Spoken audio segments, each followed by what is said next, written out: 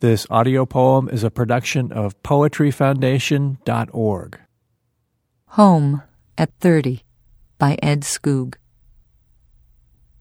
On the street at midnight, I hear a hat box latch fall open in an attic closet, and then the silence of the Library of Alexandria.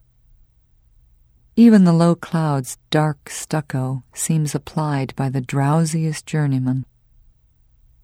The fire hydrant stares from its tricolor face at a branch fallen in the street.